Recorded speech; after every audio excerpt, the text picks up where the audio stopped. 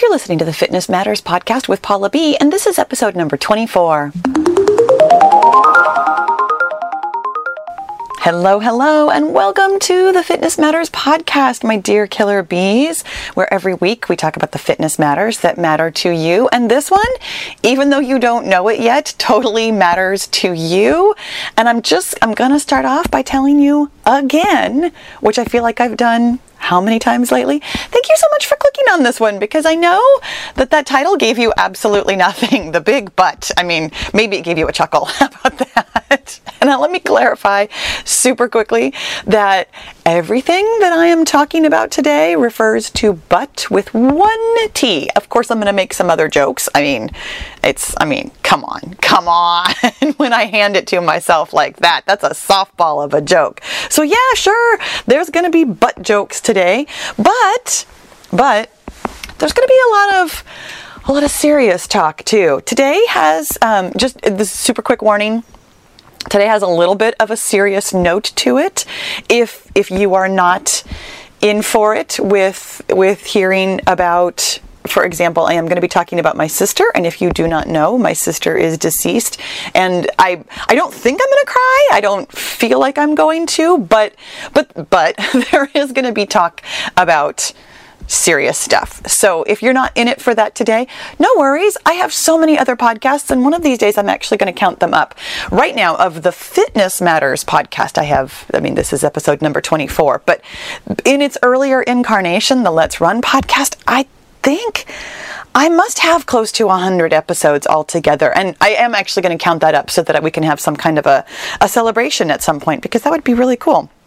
But today we are talking about the big but, and I'm going to start introducing this topic to you by telling you that I learned nothing in college.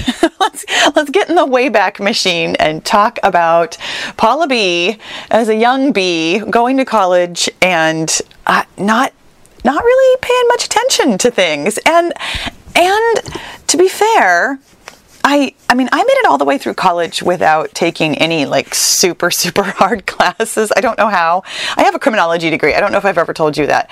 I have a degree in criminology that I have not used specifically as, criminology. I feel like I've used the degree. I've used the skills that I learned of how to get through college. I use those daily. But the actual knowledge that I learned, I've got nothing. And in fact, I don't remember very much. I remember taking case study classes. I remember this one factoid that no matter what kind of punishment any kind of society uses, we went through the history of criminal law, since there was a history, and the rate of recidivism, meaning that once somebody has committed a crime, whether or not they will commit another crime, the rate of recidivism is the same in all societies across the board, no matter if they cut off your hand for stealing or put you in jail for stealing or, shun you or whatever, that people who are going to commit crimes are going to commit crimes. So I guess I learned two things in college, because that's not even what we're talking about today. But that is a fun little interesting factoid that you can just whip out at dinner parties. But here's the thing. Regarding the big but, here's a little something that I learned when I was in community college and I took a Philosophy 101 course. This was hands down one of the best classes I've ever taken. The professor was absolutely just magnetic. He was so interesting, and the topic I found totally interesting. I mean, basically a lot of what we talk about now even is kind of philosophical. It's work for your brain. And so I loved this class. Doesn't mean I remember very much about it though, because here's my one takeaway from this class. The word but is incredibly powerful. And anything that comes after it is automatically more important than anything that came before it. And okay, so it was the very early 1990s when I was in this class, and so I specifically remember the example that he gave us, and it I mean, if you are so young that you were not around in the 1990s or the 1980s or earlier, this might seem a little bit sexist because things were in the 90s. So his example of how to hear that the word but has this much weight to it is that when you say she's rich but ugly, you know that the most important thing in that sentence is that she's ugly. But when you say she's ugly but rich, you can hear, I mean, partly from the way I'm saying it, but you can hear that the thing that comes after the but is the most important part of that sentence. It's the part of your sentence that's going to lead you to make decisions. Whether you are thinking about it or not, this is the important thing. It is what your brain is focusing on. And it's such a natural part of language. We don't hear it. I mean, we don't think about it. We simply say these things and do these things without really giving much consideration to the consequences. And so here's how this applies to you. I will tell you how often I, as a fitness trainer, as your personal fitness trainer and your best fitness friend, how often I hear you saying, but. I want to lose weight, but it's so hard for me. I tried running, but I wasn't very good at it. I'm doing all the right workouts, but I'm not getting the results I'm looking for. You guys, we say the word but so often, and we don't hear it. And in fact, I am going to give you some practical tips today. I mean, there's always some practical tips, and it almost always seems to start with listen for it. Because here's the thing that I found so fascinating. I've known about this principle of the big but for, oh dear, how long ago is that? 30 years? Yes, so more than half my life I've known about this and I've understood what it means, but I've very, very recently heard it in my own life in a way that I was absolutely not expecting. And so here's where we're going to talk about my sister. So I have been a runner for years and years now. I started running in 2006. So I've loved running and racing forever. And it's something that I consider a huge part of my life, my personality. And I enjoy racing really specifically. Like, I love to run. Running is super fun, but I really love to race. And my sister used to come to not all of my races, but a fair few of them. I associate her with either being at the finish line or being, somewhere on course. She was not a runner by any remote stretch. I mean, I think one summer she kind of started getting into it, and then it was like, yeah, no, I really don't like this, and it hurts, and I want to run, but I wasn't good at it. Was probably exactly what she said. But my sister was really good about being there for other people, no matter what they were into. So since I was into running, she could have cared less about running, but she was there for me. And so I have associated running and racing with her, even though she had very little to do with either one. But I noticed after she died that I still love running and racing. I still greatly enjoy the thrill of training and the challenge of racing. And I knew on some level that I was having difficulty with it. And I thought that it was kind of, a regular amount of grief. And to be fair, the races that I did after she died, I mean, I've told this story, how the next race that I did was 110K. It was a particularly difficult race. It wasn't supposed to be easy. It wasn't like I was out running some fun run. That the challenges that I gave myself my somewhat motive behind that was to simply challenge myself. I mean, looking back now, I can tell that I was trying to run away from my grief, but I wanted to challenge myself. I still like challenging myself. I mean, it wasn't outside my scope to be running some kind of an ultra. It was probably a little bit outside my good idea zone to run an ultra after her death, but there you go. I mean, what's done is done. In any event, I knew that I had kind of struggled. I knew that I felt a little, well, specifically with the 110K, I felt a little disappointed. I felt like I could have performed better. And then the races that I did last year in 2019, I felt good, and I had some very strong performances, but overall I still felt like I was kind of struggling. And again, to be fair, I was pushing myself. I mean, I was doing nothing but ultras. I ran a handful of 50Ks. I ran longer races. I was pushing myself.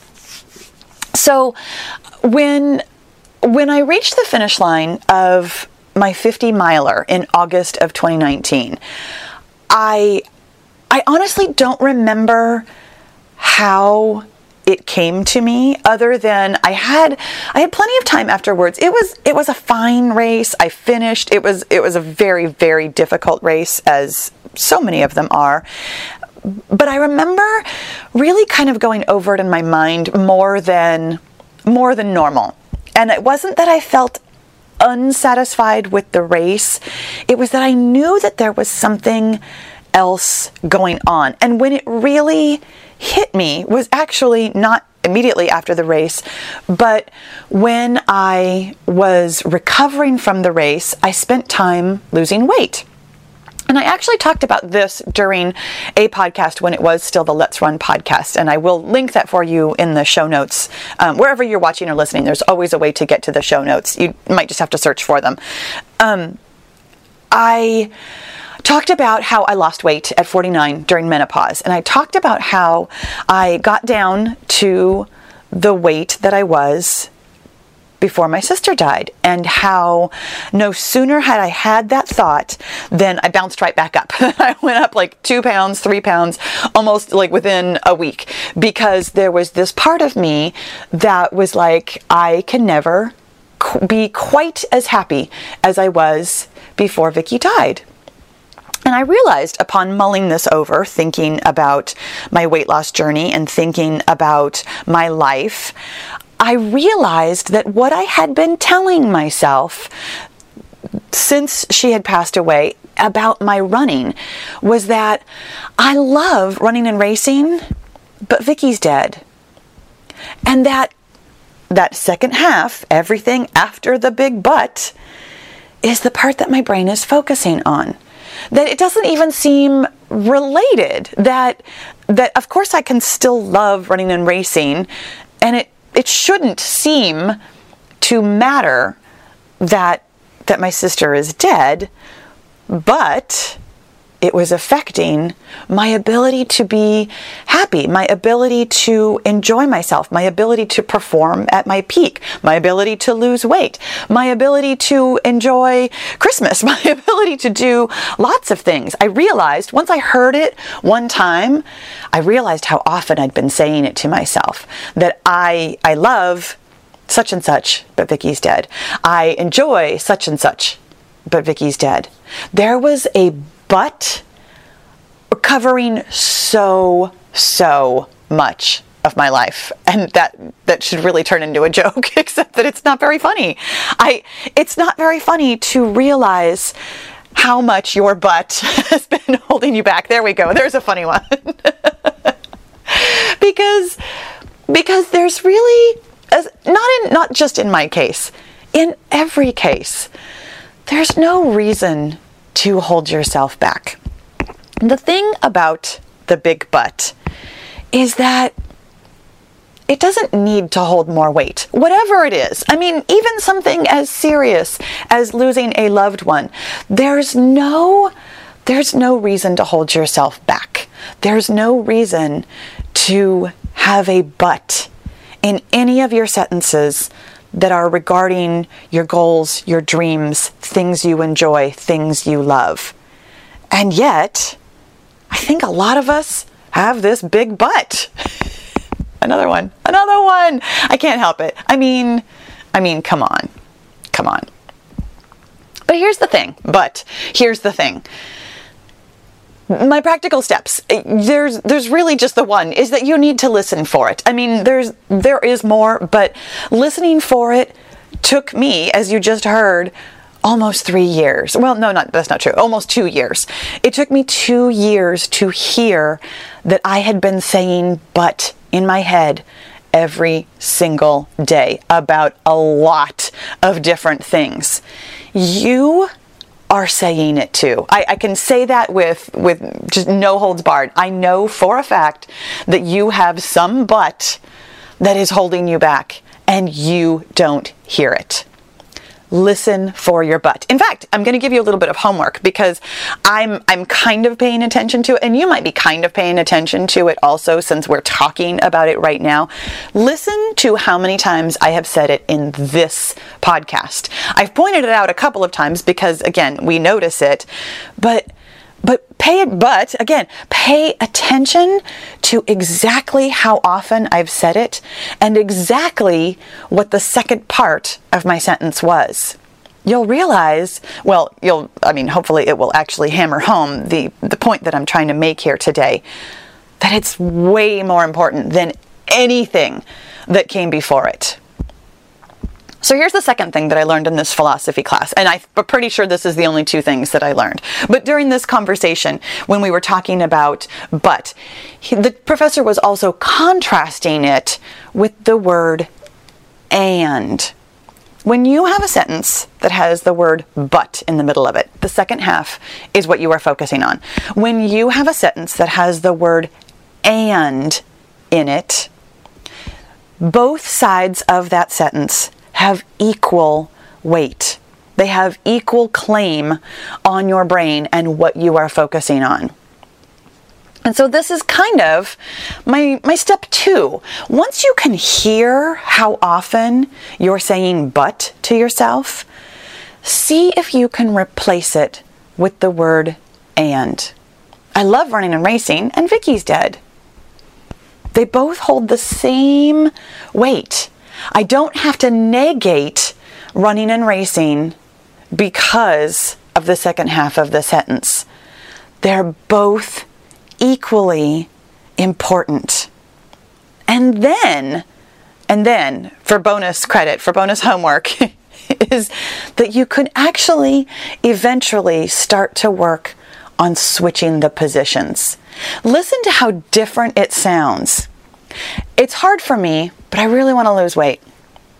I wasn't very good at it, but I tried running. I'm not getting results, but I'm doing all the right workouts. Listen to how, even though you're still not getting results, even though you still don't love running, even though you're still maybe not currently losing weight, listen to how different it feels in your mind and what you will focus on when you switch the sentences around.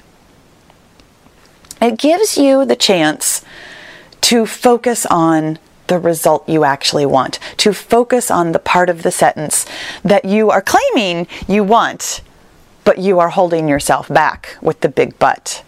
And I will tell you, in my own big "but" journey, where I do a lot of squats, but in my own big "but" journey, I am currently on step 2. I'm currently thinking to myself, and I'm thinking it consciously. I mean, this is everything we've ever talked about when you are trying to replace an old thought. I mean, for example, just recently when we talked about old thoughts, you have to practice replacing that thought. This is something that I'm saying to myself consciously, maybe not every day,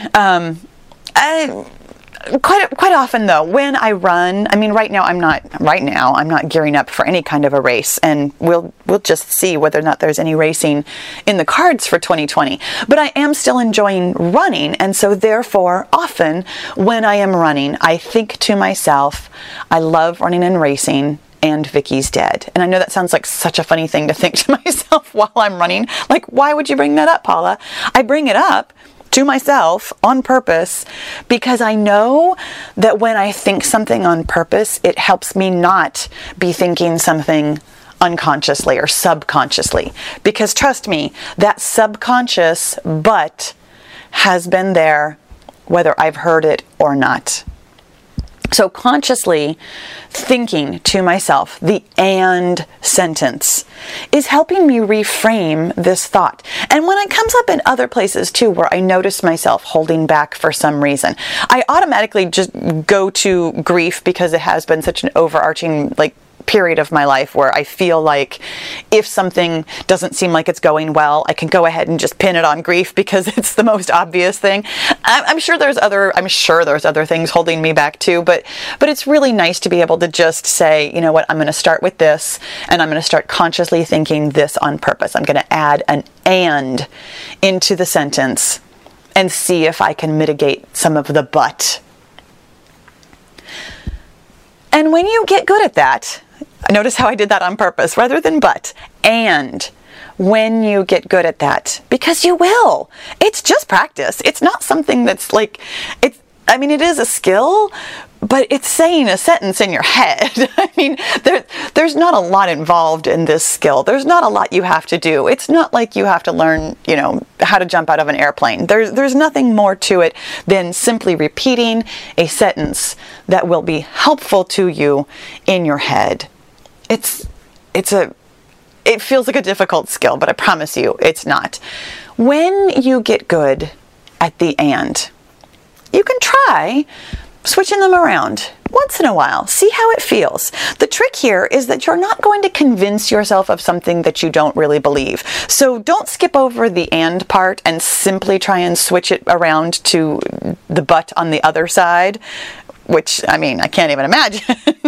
But don't immediately jump straight for the opposite of what you've been telling yourself, is my point here. And we've talked about this a couple times too. In fact, I feel like this is almost exactly what we talked about with old thoughts. Rather than trying to go directly to, everything's perfectly fine, just go ahead and live with the "and" occasionally try putting the "but" the other direction around and see how it feels. Eventually, with enough work on the "and," the reverse "but" is going to feel better. And if that's where you just came into this podcast, there's nothing about that sentence that made sense. But thankfully you've been listening this whole time. You guys, I would love to know about your big "but." Please feel free to leave a comment. Come find me in the Killer Beehive. Find me on social. You know where I am. I'm literally everywhere. I really do. I would love to make butt jokes with you, and I would love to hear what it is that you've had behind your butt that's been holding you back. I can't help but leave it on a joke like that. You guys, thank you so much for listening. I'll talk to you again soon.